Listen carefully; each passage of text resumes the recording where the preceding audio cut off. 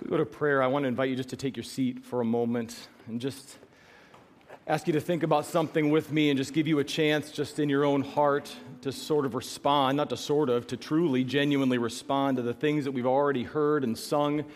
As I was thinking about it as we were just singing that song, if those things we just sang are really true about Christ, in Christ alone my hope is found, no power of hell, no scheme of man can pluck me from his hand. If those things are really true, think about this with me. We, of all people, and the scripture says this, ought to be full of hope. We should not be the hopeless ones. We should be the hopeful ones. We should be the ones who truly, it's not just a game, it's not just a sort of silly Christian wish that when people see the way we conduct ourselves, the way we speak, the expression of our faces, even if we're going through tough times, we should be the ones of hope. We should be the ones with hope, the ones who express and convey hope. These are difficult times to be hopeful people. But in Christ alone, our hope is found, right? So here's my thought for you as we go to prayer. And in a minute, I'm just going to ask you to bow your head and just sort of, to whatever degree you need to, just sort of do business with the Lord. But I was reading the Psalms early this morning, and I read something in Psalm 130, and I'd read it before. I just never read it this way before. The psalmist says, I don't know who wrote it, says that I wait for the Lord, my soul does wait. In his word do I hope. My soul waits for the Lord more than the watchmen wait for the morning. Indeed, more than the watchmen wait for the morning. My soul waits for the Lord. And then there's this cry, O Israel, hope in the Lord. For with the Lord there's loving kindness, abundant redemption. He will redeem Israel from all his iniquities. And here's what I read in a way maybe you've always read it this way. For me, it was a revelation. I'm going to share my little revelation with you. I've thought about that line that my soul waits for the Lord, hopes in the Lord more than the watchman for the morning. And as I've always thought about that idea of the watchman waiting for the morning, is just gutting it out till sunrise comes. It'll all be better when the sun comes up. And if we can just get the sunrise, if we can just make it through the night, then it'll all be okay. That's not the way it works. And I don't mean this to sound some sort of weird, unusual way. But what the Lord impressed on me, and I felt like he was just really impressing it on my heart, he said, have I ever failed to make the sun rise? Has there ever been a day where the sun failed to rise? Did we ever wake up and just morning never came? No. What he's saying is this, as sure as the sun will rise, and so far it always has, right? There's hope. I will come through. I'm not going to be with you when the sun rises. I'm going to be with you until the sun rises. And then when the sun rises, you'll realize I've been there all along. So here's my thought. I don't know what you're dealing with. Maybe today's a good day. Maybe it's a good season. You're full of hope. Your opportunity in the next moment as we go to prayer is just to thank God for that. Just declare it all over again. Lord, my soul does wait for you. And in you is my hope. Maybe this morning you're fighting for hope and you're fighting hard. Maybe it's something very specific. Maybe you just woke up with this general sense of, kind of like I did this morning, all right? As we go to prayer, I want you to think about what the psalmist says here and absorb that as, no, he's with me right now. And as sure as the sun will rise, my hope will not be disappointed. As sure as the sun rose today and it'll rise again tomorrow, my God will come through. I don't know how. I don't know when. This promise holds as long as the sun continues to rise. He will be your hope. He will be with you. And maybe you just need to remind before the Lord yourself of that this morning. Maybe you need to confess that you have been walking around doom and gloom, despair, hopelessness, and it's because you've forgotten that He's with you even in the night. And like a watchman, you can wait for the morning knowing it is going to come. So as we bow our heads, here's what I want you to do. Just to take a minute and just settle where your hope is with the Lord this morning. And here's the thing. I'll pray as I always do, but as soon as it's settled, just to stand back up. Just as you're in, what we're saying, just in Christ alone, I stand. I stand in Christ. I stand firm in Christ. On Christ, the solid rock, we stand. So as you bow your heads, I'm just going to give you 30 seconds. May not be enough. Maybe it's more than enough. But when you have settled before the Lord, yes, Lord, my hope is in you today. I redeclare it. I affirm it. I celebrate it. Then you just stand back up. We may not all stand. That's okay. We be honest before the Lord. But when you have been reminded and assured before the Lord of where your hope is, just as your quiet, personal declaration that in Christ alone my hope is found, you stand back up, and then I'll pray as we go into the message. So this is your moment to talk with Him.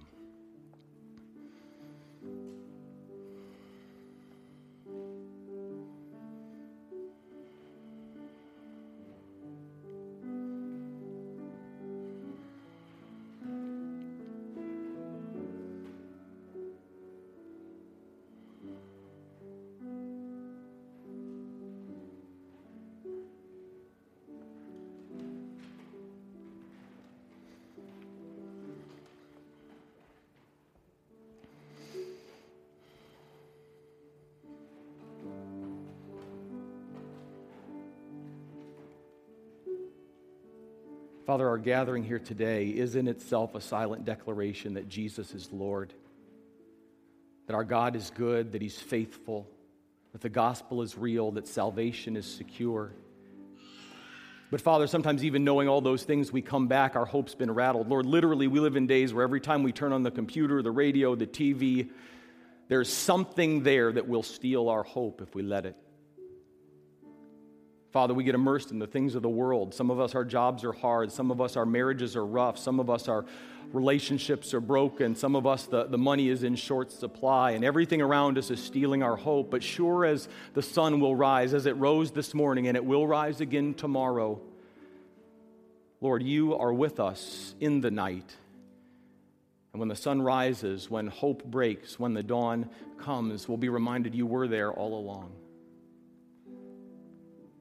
Father, we above all people ought to be people in these difficult days of great hope. We ought to be the ones who are confident, Father, not because we came to church and somebody said so, not because we stood up at the end of a prayer, but because Jesus is on His throne and He's made precious and magnificent promises. And Father, when we come before you, when we get honest before you, when we yield and surrender to you, Father, everything sort of finds its right place, its proper perspective once again. Father, we pray that I pray for my brothers and sisters here today, those who are on their feet and those who are still seated in the pew. For whatever reason, it doesn't matter. Not to us, it matters greatly to you. Father, I pray that each one of us, if not yet, that by the time we leave today, will have our hope reset, firmly established on the rock that is Jesus Christ, and the hope of the gospel and the promise that the dawn will come. Father, that's why you gave us your word to remind us of these things. So it wasn't just by word of mouth. It wasn't just because somebody said so, but your precious and magnificent promises are revealed to us in your word so that we might hear them and repeat them and remind each other of them and celebrate them. And even as we open it, you might speak to us. And Father, that's what I'm going to ask you to do right now. That as always, but in another sense like never before, you would use your word, the preaching of your word, the power of your word, the ministry of your word to change our hearts today. Father, not because I have something great to say. I'll be happy if I can get it all said in the time allotted. But Father, we know that when we are weak, when I am weak, you are strong. And Father, that when we are humble and broken, you are mighty to come and speak and move.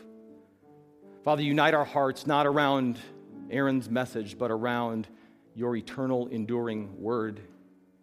And send your Spirit to guide us in truth, to guard us from error, to deliver us from apathy, and to help us see Jesus. May we see him clearly this morning in your word and in our worship. May we see him only this morning in your word and through our worship. And may we leave rejoicing in a little while, Father, not because all is right with the world when we walk out the door, but because all is right in heaven and among the people of God. Father, we thank you for this time. We pray you'd use it as you see fit. In Jesus' name we pray. Amen. Amen. You may be seated. As you do so, we'll send the boys and girls out for children's church. And I'd invite those who are not going out to children's church, those 5-year-olds up to second graders, they can head out. This morning I want you to open your Bible as we prepare to go to God's Word, to the Old Testament, as we continue this study, this look at what the Bible says about revival. What is revival? What does it look like? How does it come? How do we become, most importantly, what we're talking about? How do we as believers become revival ready, whether God ever brings it or not? I want you to go to 2 Samuel chapter 6. I want you to turn in your Bible to 2 Samuel chapter 6. And this is it's kind of a long story. It's a little bit of a complicated story. So we're going to take it in small bits and pieces this morning, walking through it together. But I want you to be ready so that when it's time, we can dig into it. And as you're making your way there, I just want to share one more thing. We've already had a lot of prayer this morning. We've been reminded through Perry and Rick just the importance of prayer this morning. I want to remind you and exhort you to remember that this Wednesday is the first Wednesday of the month, and we will be gathering to pray again over in the Commons prayer room, 7 o'clock Wednesday night for Fresh Encounter. And I want to urge you to join us. We are going to be praying just with the things, the current events in our world today in mind. God has sort of laid a psalm on my heart that I'm excited to pray from and pray through with you. And I am going to, particularly in light of what we've looked at in God's Word the last few weeks about the importance of seeking Him and seeking Him together, passionately and collectively, I'm going to urge you to join us. Not because it will make me feel better if the crowd is larger, but because if we're truly hungry for revival, if we're truly longing to see a great movement of God, remember, it's passionately and collectively we come together to pursue Him. So I want you to make a priority. We have nursery provided, so that it hopefully takes that out of the way. I know not everyone's schedule permits it, but if yours has an opening, even if it doesn't, maybe you want to make one to join us as we Wednesday night, this Wednesday from 7 to 8, we meet to seek God's face together, to begin to practice what it is we're seeing and hearing from His Word. With that said, we're in 2 Samuel 6 this morning. I'll begin reading in a moment, but before I do, I want to begin by sharing with you, and maybe some of you know this well, and some of you have never heard it before, but in Latin there is a term. And that term is coram Deo. It's the title of this morning's sermon. You've probably seen it already in your bulletin.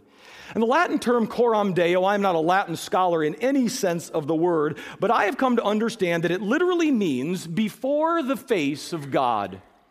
Coram Deo means before the face of God. And down through the centuries of church history, that is a term that has sometimes been used by believers in Jesus Christ to express the idea, to express the notion of living all of our lives, every part of it, in the knowledge that we are constantly in God's presence. That He sees, knows exactly what's going on, and He's going through it with us. The idea of living all our lives aware that God is with us. What it means to live a life coram Deo means that my life as a believer is not, everybody say, my life is not. My life is not parceled out into over here is the spiritual / religious component, and over here is the non-spiritual, non-religious component, and never the twain shall meet. That I've got some stuff I do with God and for God, and the rest of it is more or less up to me to do with as I please. No, as a Christian, my ambition ought to be coram Deo. That everywhere I go, everything I do, everything I think, the way that I respond to my circumstances reflects the knowledge, the reality, the assurance that I am doing it before the face of God. Before the face of God. We might put it in a more familiar way. Everything I do is done in His presence. That as Jesus said last week at the end of the Great Commission, that God means it when He says, I am with you always. And this morning as we continue exploring what it takes, what it means to set our sails for revival.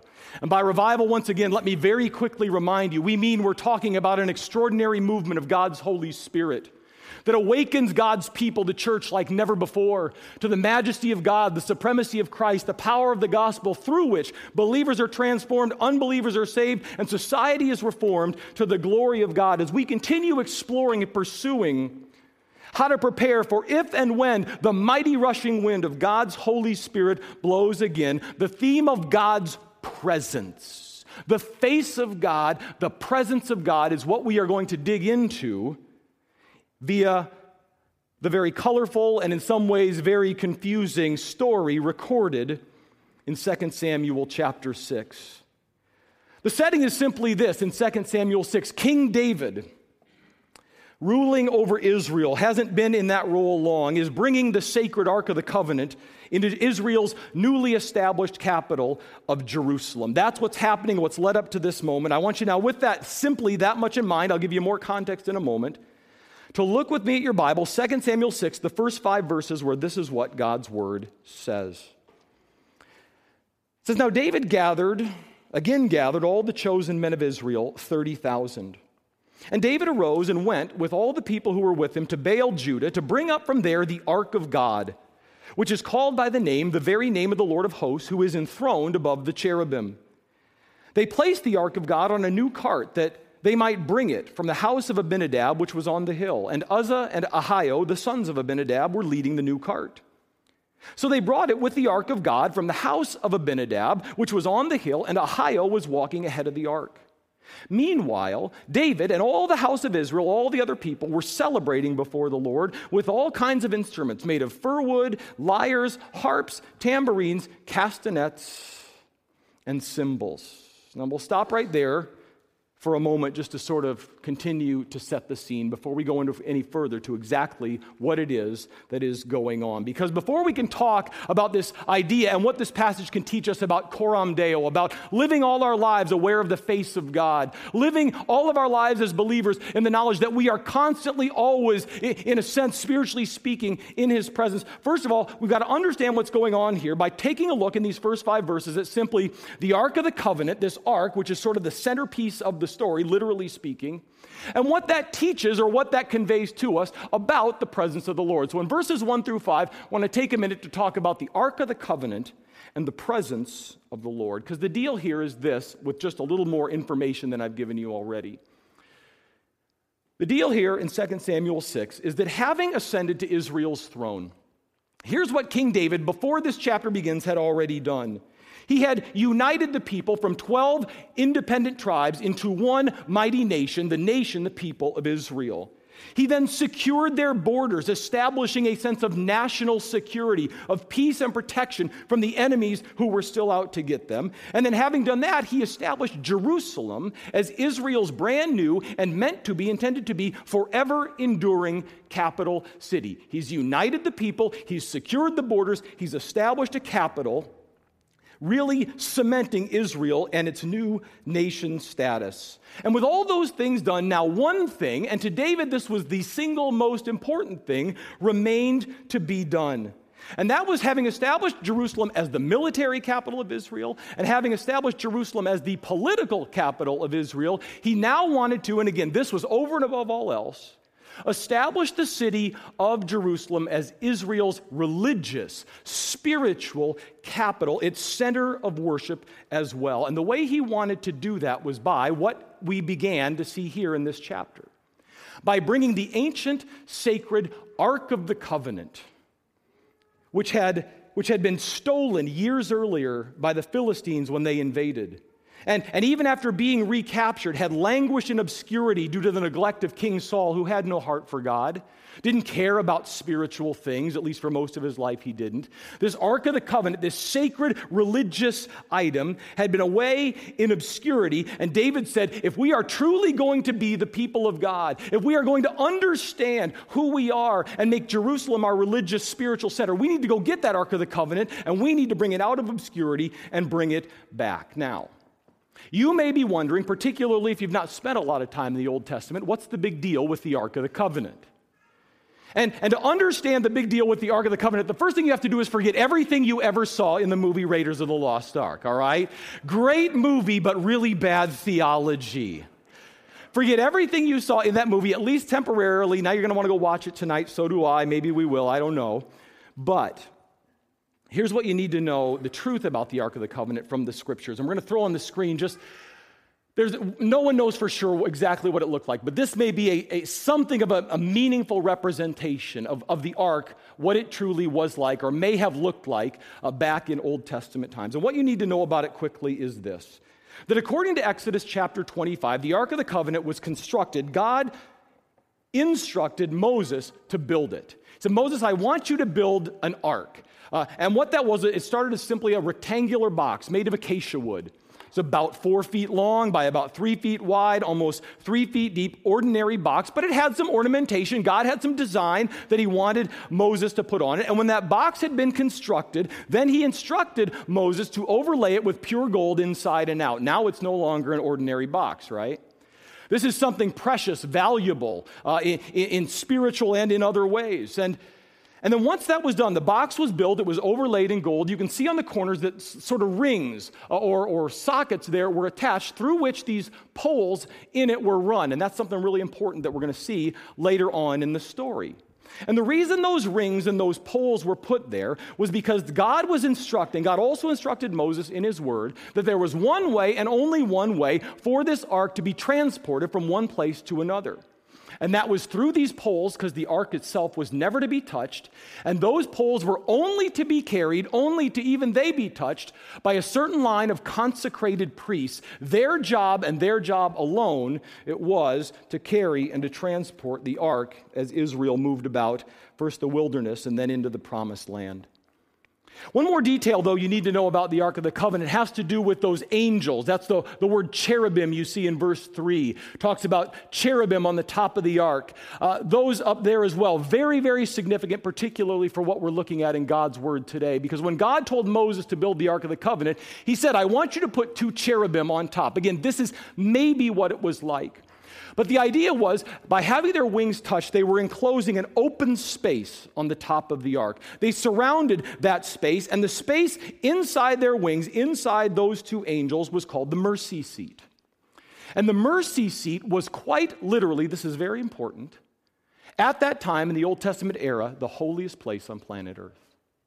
That open space, the mercy seat, among the wings of those angels, the holiest place on planet Earth, because that is where, once the work was complete, the invisible Spirit of Almighty God dwelt. That's where God was present among his people. Exodus chapter 40, the last couple of verses tell us that when Moses finished building the Ark of the Covenant, built the tabernacle, the tent that it was placed in, and everything else that went with it, we're told in Exodus 40, verses 34 and 35, that then a cloud covered the tent of meeting. The glory of the Lord filled the tabernacle. And Moses was not able to enter the tent of meeting because the cloud had settled on it, particularly on that mercy seat. And the glory of the Lord filled the tabernacle. And my point is this, from that point on, everywhere Israel went, everywhere the nation traveled until they finally settled in the promised land, the Ark of the Covenant was to go first. The Ark of the Covenant was to be set up first. And it was to be set up at the physical center of the Israelite encampment as a visible reminder that everywhere we go, everything we do, everything about the way we live is done coram Deo, in the presence of God. Before the face of the Lord, he is truly, literally with us. And according to verses 1 through 5, nothing mattered more to King David than that he and the Israelites, the people of God, prioritized God's presence, that they were always aware that he was with them. And the reasons why that's so, and what in the world that has to do with us today, thousands of years later, becoming revival-ready people, is spelled out in the rest of this chapter, where there are 4 things about the presence of the Lord I want you to see. 4 things I believe we need to see in order to become revival-ready people, based on what we see here in the story of David in the Old Testament. And they are as follows, and as always, we're just going to take them in the order that they come, that they're found in the text, which is this, number 1.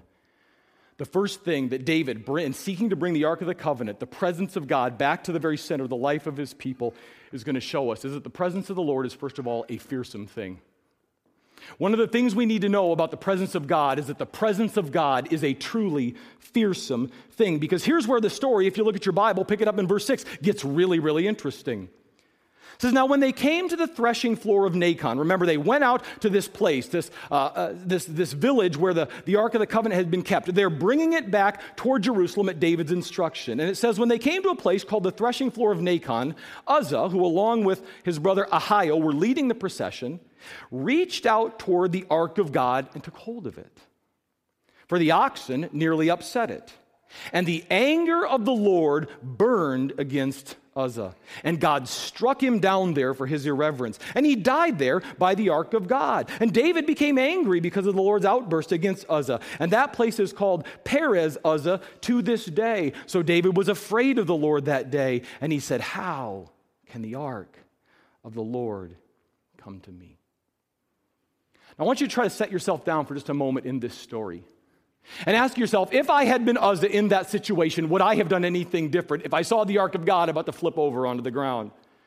And ask yourself, if you were King David and you saw Uzzah do that and then you saw what God did, would you have felt any different than David did in verse 8? I mean, Uzzah just did what would seem like we can't let this sacred relic fall on the ground. And David's got to be thinking, God, he's just trying to do the right thing. And here God strikes him dead. Would we have felt or done or responded any differently? I don't know.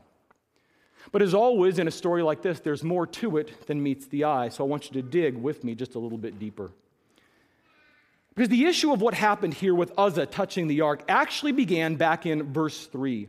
When it says, look again at your Bible, they placed the ark of God on a new cart, that they might bring it from the house of Abinadab and take it down to Jerusalem. Now that seems like a thoughtful thing. We're going to bring the ark of the Lord back. Let's not put it on an old cart. That wouldn't be appropriate. David thought to himself, let's build a new cart, because after all, it is the ark of the Lord, and we'll get it back to Jerusalem that way. But what did I tell you a couple of minutes ago about the ark and how it was to be transported? It was only to be transported on the poles running through the rings, and the poles themselves were only to be touched by a certain line of priests from the tribe of Levi, from the family of a man named Kohath. Only those guys and all the millions of Israelites were ever allowed to pick it up and touch it. So my point is this, by putting the ark of God, even though it was a new cart, even though it wasn't dirty, it had never been used before, David was violating Old Testament law in two respects. And so while his motives were good, his method was bad. Bad enough to cost this man Uzzah his life. And it's been suggested, and I happen to agree, that in verse 8 when it says David became angry, David wasn't angry at God. God, how could you strike this man down? No, David was angry at himself for making such a costly compromise. How could I have done that? I knew better. I should have known this is my fault. I think he was angry at himself. And for our purposes this morning, all of that together is a powerful reminder, listen, of what the Bible means when it says to us that our God is a holy God. That our God is a God who, because of who he is and what he's like, is never to be approached on our terms, simply what we think is best. He is always only to be approached on his terms. It shows us what this does, is that his presence is a fearsome thing. And that's something, if you look again at verse 9, David now understood very clearly. He says to himself, he was afraid of the Lord that day, and he said, how can the ark of the Lord come to me? If this is what happened when one man, out of instinct, reaches out and touches the ark, and he struck it on the spot, how can I think of bringing this ark any further? And David was afraid. Now, perhaps you find it a little off-putting to think of God as someone to be feared in that way. The God that we preach of love and mercy and grace and compassion and kindness and forgiveness strikes people dead. That we shouldn't be afraid of God, and certainly we shouldn't let the rest of the world know that that's what he's like. That might be offensive to them. That might be upsetting to them to think of our God as a fearsome God. But if that's the way you're inclined to think, or at least that question's in your mind, it means you're defining fear the wrong way. Because when the Bible talks about God being fearsome, talks about the fear of the Lord, it is not using the term fear in the Halloween, ghosts and goblins, horror show, horror movie, Grim Reaper kind of sense. That's not what it means that God is a fearsome God. Now, when you see the word fear in the Bible referencing God, the fear of the Lord, the primary filter through which you should define it is the word awe. An awesome fear. An awesome God. As I thought about it this week, maybe the best parallel, the kind of fear and awe put together is the kind of awe that draws you to the rim of a canyon, the Grand Canyon. The kind of awe that compels you to climb or travel to the top of a great mountain. The kind of awe, the kind of impulse that draws you to the top of a skyscraper, up to the edge of the window, out to the observation deck. And what are you thinking when you do those sort of things? This is a little bit dangerous, but it's too good to miss. It's drawing me out. As it says, as C.S. Lewis said once about Aslan, who pictures Christ in The Lion, the Witch, and the Wardrobe, it's not safe, but it's good. And it draws me back. If you've been to the Grand Canyon, if you've been to Pikes Peak, you go, man, it's a little bit unsafe, it's a little bit scary, but I wouldn't miss it because of the glory that it reveals to me. See what I'm saying? So when we see that David was afraid of the Lord, that our God is a fearsome God, that's what we are supposed to see. It's a kind of fear that both beckons and humbles. It invites, but it cautions. Bottom line, what am I saying is this. The message here in verses 6 through 9 is that, while God's on our side, he's not in our pocket. While God is on our side, he is not in our pocket. And revival-minded people get that God's presence, represented here by the Ark of the Covenant, is in fact, and it's okay to say it, a fearsome thing. But that's not all it is, because the story's not over yet. There's a second thing this story tells us about the presence of God. And what revival-minded people need to know about it, that not only, number one, is it a fearsome thing, but the presence of the Lord and seeking to live our lives, coram Deo, before his face, at all times aware of his presence, we understand, secondly, that the presence of the Lord is a glorious thing. It's a fearsome thing, but it is a glorious thing. Look with me next at verses 10 and 11. It says, now David was unwilling, because of what just happened, to move the ark of the Lord into the city of David, into Jerusalem with him. But David took it aside to the house of Obed-Edom the Gittite. And thus the ark of the Lord remained in the house of Obed-Edom the Gittite 3 months, and the Lord blessed Obed-Edom and all of his household. So the point is simply this. What happened to Uzzah, his immediate demise, being struck down by God for irreverently touching the ark, as you might expect, brought the parade to an abrupt halt. All right, no more parade, no more music, no more celebrating till we figure out, till we remember what we're dealing with here, who this God is and what he's like. But of course, they couldn't just leave the ark there on the threshing floor of Nacon. Well, we'll come back for it later. No, it's the ark of God. And apparently, what we gather from verses 10 and 11 is that the nearest shelter was a house somewhere close by that was owned by a man named Obed-Edom the Gittite. And they said, Obed-Edom the Gittite, we don't know if you think this is your lucky day or not, but you get the ark for a little while. And I thought about that. I thought, what if this guy had toddlers, right? I have a 4-year-old. It's the ark of God. Don't touch it, whatever you do. Leave it alone. But that's what they did. It had to go somewhere. Sort of a fearsome thing, but what did verse 11 say? Look again at your Bible. The ark of the Lord remained in his house 3 months, and the Lord, what's your Bible say? What's the next word? What does it say? Blessed Obed-Edom and all of his family. Bottom line, the presence of the Lord, here it is as wonderful as it is fearful. It's as glorious as it is awesome. And here's the point I'm really driving at. Here's the thing I really want to set before you this morning. That extraordinary things happen. And incredible blessings flow when God is present and central in the minds and hearts of his people as they worship, as they live their lives, as they linger where he is. Extraordinary things happen and incredible blessings flow when God's people gather together, when they are literally, as it was here, in his presence. And if you think about it, if you've been a believer long, you know this is true. Think of your own life, of times you've been in a worship service singing God's praise. You've listened to the preaching of God's word, or you're in a Bible study. You're gathered with others for corporate prayer. You have come to the table, as it were, for communion. And suddenly in the midst of the worship, in the midst of the message, whatever else is going on, you realize God is talking to your heart in a personal and appointed way. He does these things. He reminds you of a promise that meets you at your point of need. He assures you of his presence. Some of you have told me the story of being in a hard season, and as you were praying, other people gathered around you. It's as if God himself just wrapped you up. Some of you have had that experience, and it's real. You've prayed, you've sought God, you've pursued him. Maybe you came to that gathering, that time in a place of need, and somehow, some way, he provided for you. You never saw it coming. Some of you, and if I were to look into your eyes, I know who you are, can say, yeah, God's people, I met with God's people, we prayed, and I was healed, right? Of illness and sickness. We have those stories here in our own church family. What am I saying? I'm saying in the presence of the Lord, amazing things happen. In the presence of the Lord, extraordinary blessings flow. Obed-Edom's situation, brief as it is, this simple mention of him in the Scripture teaches us something. And what it teaches us is certain things happen in the presence of the Lord that do not, sometimes cannot, and even sometimes will not happen apart from it.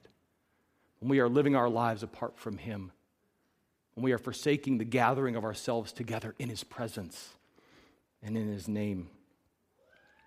My point is that the Lord's presence is a glorious thing.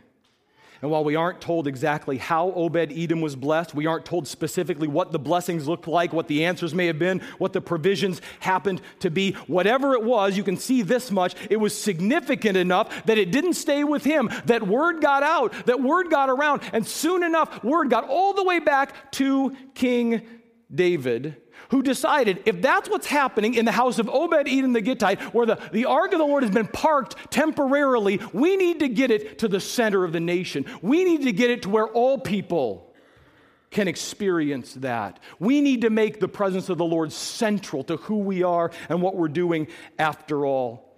And so beginning in verse 12, look at your Bible, here's what happened next.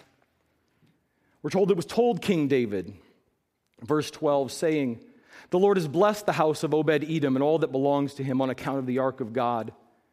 So what did David do? David went and brought up the ark of God a second time from the house of Obed-Edom into the city of David with gladness. And so it was that when the bearers of the ark of the Lord had gone 6 paces, he sacrificed an ox and a fatling, a thank offering, a praise offering. And David was dancing before the Lord with all his might. And David was wearing a linen ephod. So David and all the house of Israel were bringing up the ark of the Lord and shouting at the sound of the trumpet. And then it happened that as the ark of the Lord came into the city of David, that Michal, the daughter of Saul, also David's wife, looked out of the window and saw King David leaping and dancing. The word literally means whirling around before the Lord. And she despised him in her heart. So they brought in the ark of the Lord and set it in its place inside the tent which David had pitched for it. And David offered burnt offerings and peace offerings before the Lord. And when David had finished offering the burnt offering and the peace offering, he blessed the people in the name of the Lord of hosts. Further, he distributed to all the people, to all the multitude of Israel, both men and women, a cake of bread and one of dates and one of raisins to each one. Then all the people departed, each to his house. From which I gather and would say to you, submit to you, that tells us that not only, number one, is the presence of the Lord a fearsome thing, he is to be revered, and we are to approach him in a sense of awe. And not only, secondly, is the presence of the Lord a glorious thing, amazing and extraordinary things happen, blessings flow when we gather together in his presence and in his name. But what the middle part, really the main part of this story also reveals is the third thing, that the presence of the Lord is a liberating thing. The presence of the Lord, if God is truly present among his people, it is a liberating thing. Because the issue here in verses 12 through 19 is not whether or not dancing is a permissible form of worship. I think it happens to be based on this story. Nor is the question, as I've heard people pose it before, the question here, something we need to resolve, is whether or not David was dancing before the Lord in his underwear. It says he was in a linen ephod. No, that was a priestly garment. That's not the point here either. The point is this. Listen closely. In the presence of the Lord, people are set free.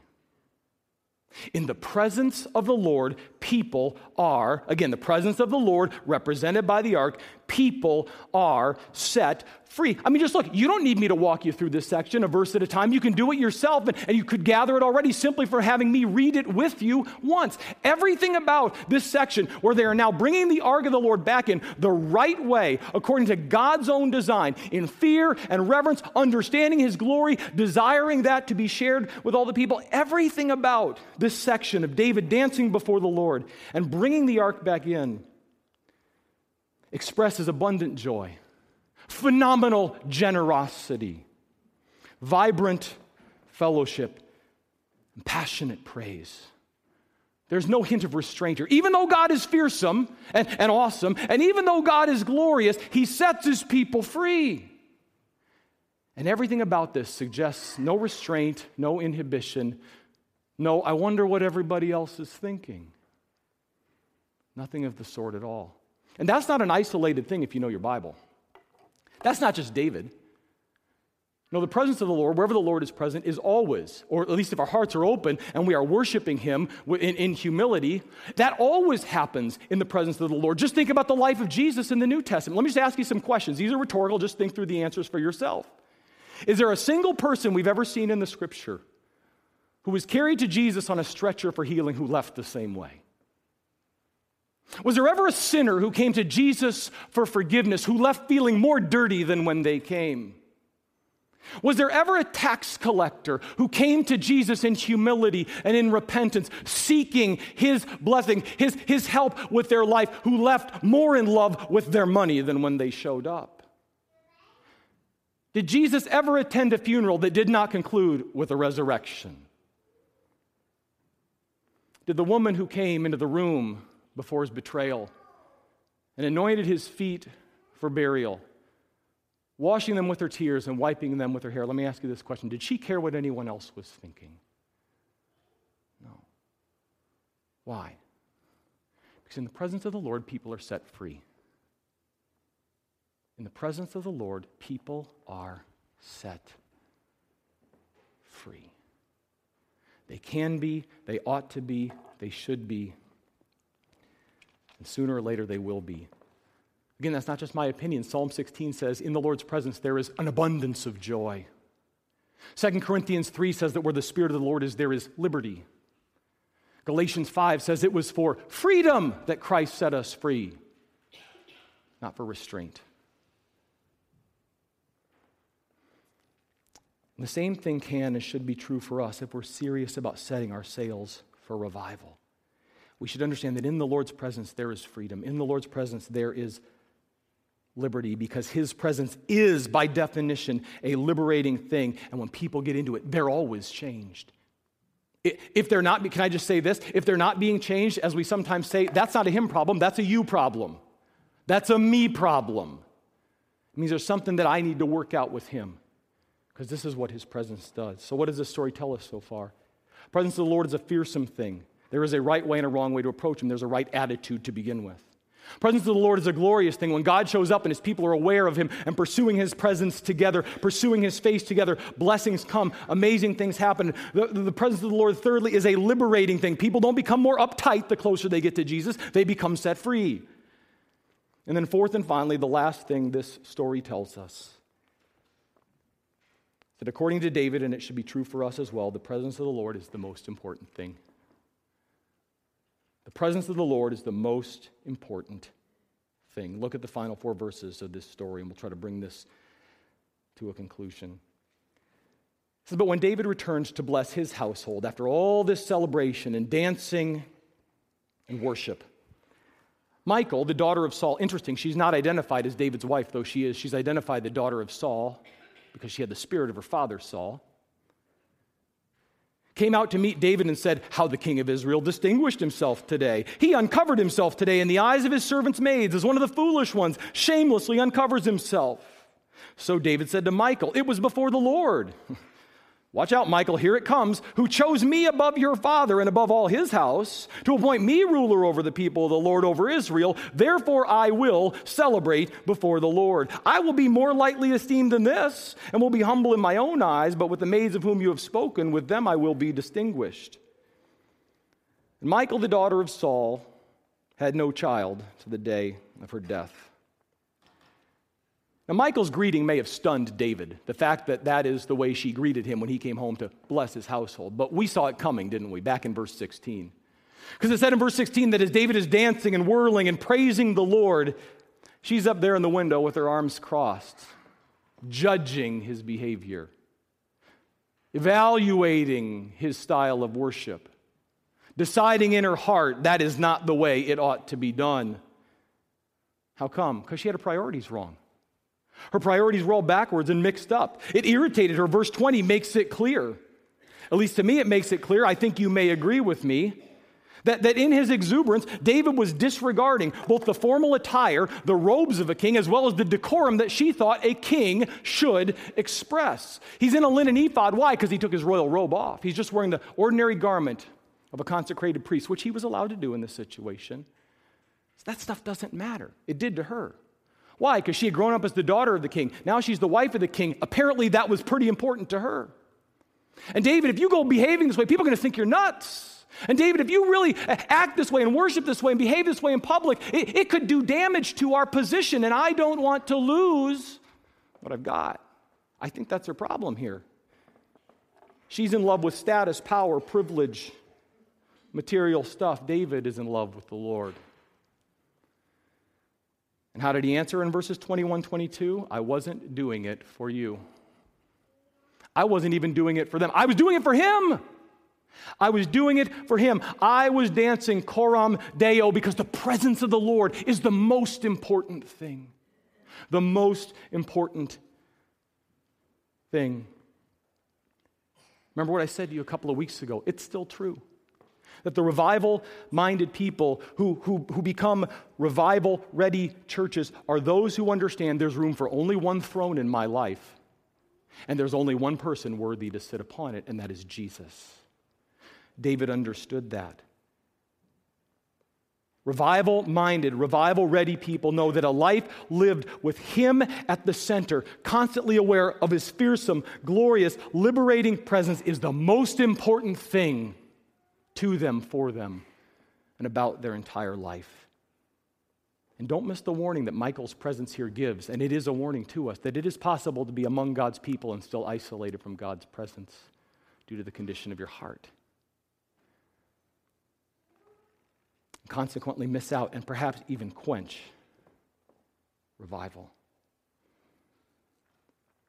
Before we close, let me offer you just one thought about the story of David.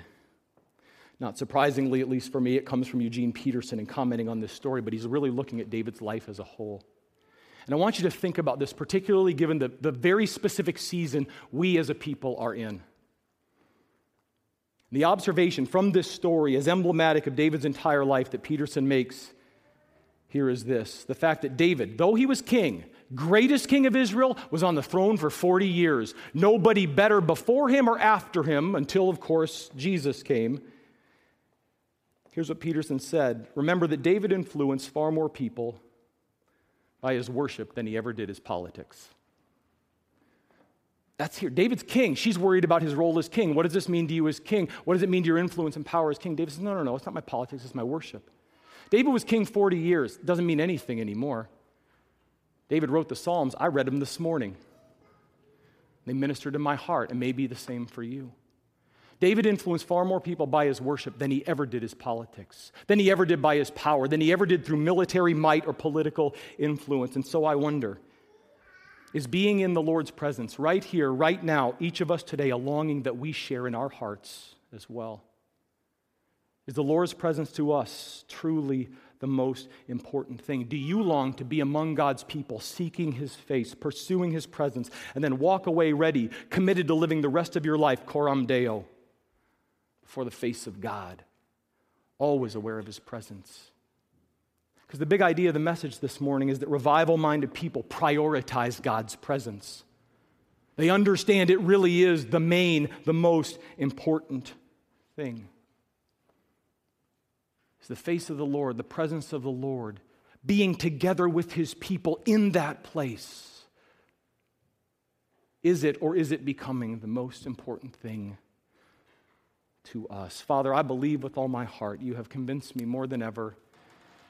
And I pray that any conviction that we have that's similar would be from You, not because I feel this way, but Father, that nothing matters more than as Your people getting into, seeking, pursuing Your presence. Lord, even that psalm John read for us earlier, the Lord said, "Seek My face," and my response was, "Your face, O Lord, I will seek."